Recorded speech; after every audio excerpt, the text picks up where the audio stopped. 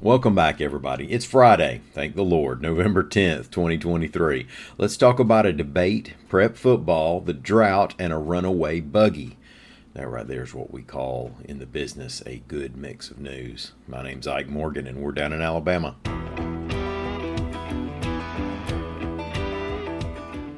The third GOP primary debate has taken place, again without the frontrunner, and the next one will be the first official presidential debate to take place in Alabama.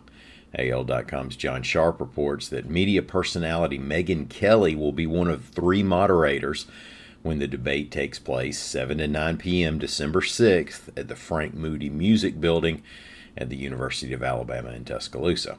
The other two moderators will be New Nation's Elizabeth Vargas and Washington Beacon editor-in-chief Eliana Johnson. The Hill reported that a representative for Donald Trump said the former president is again unlikely to participate.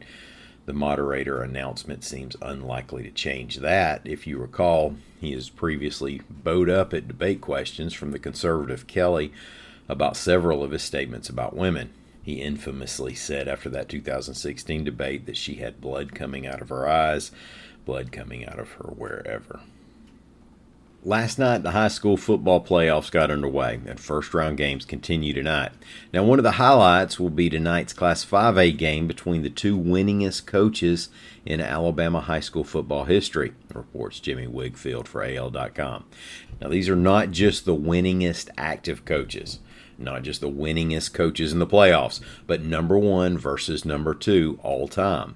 Terry Curtis at UMS Wright and Danny Horn at Central Clay County have combined for 705 victories and 16 state titles over 70 seasons.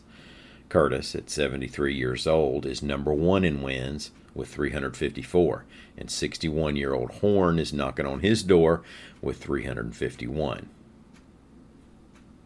The drought has officially been promoted to exceptional drought status in 3 Alabama counties by the Drought Monitor, reports AL.com's Lee Morgan. Now, that's a level 4 out of 4, and it's the first time any part of the state has reached that category since 2016, which incidentally was the year of the Gatlinburg wildfires. And DeKalb, Jackson, and Cherokee counties in northeast Alabama have reached the exceptional designation, and more than 99% of the state is under at least some level, according to the monitor. Now, some rain will probably fall over the next few days, but we're not talking about drought-busting levels.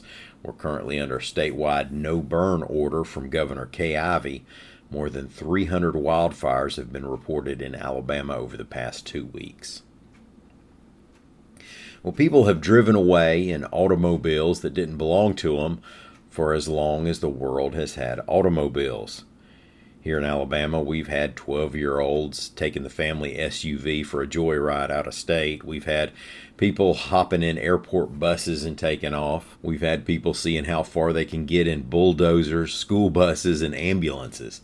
With that in mind, AL.com's Warren Kulo reports a story out of Mobile where witnesses reported a man driving off in a Piggly Wiggly electric shopping buggy. Now, those things top out around 2.5 miles per hour if you don't have a drafting partner. Witnesses gave police a description of the suspect. Otherwise, officers might have engaged everyone driving electric grocery buggies down Navco Road on Wednesday afternoon. Police took the suspect into custody and booked him into the Mobile Metro Jail. Hopefully it was just a little alleged mischief and he'll be okay. Thank y'all so much for listening. Have a great weekend. We're going to be back here on Monday. Until then, come see us anytime you want to. We're on the World Wide Web at AL.com.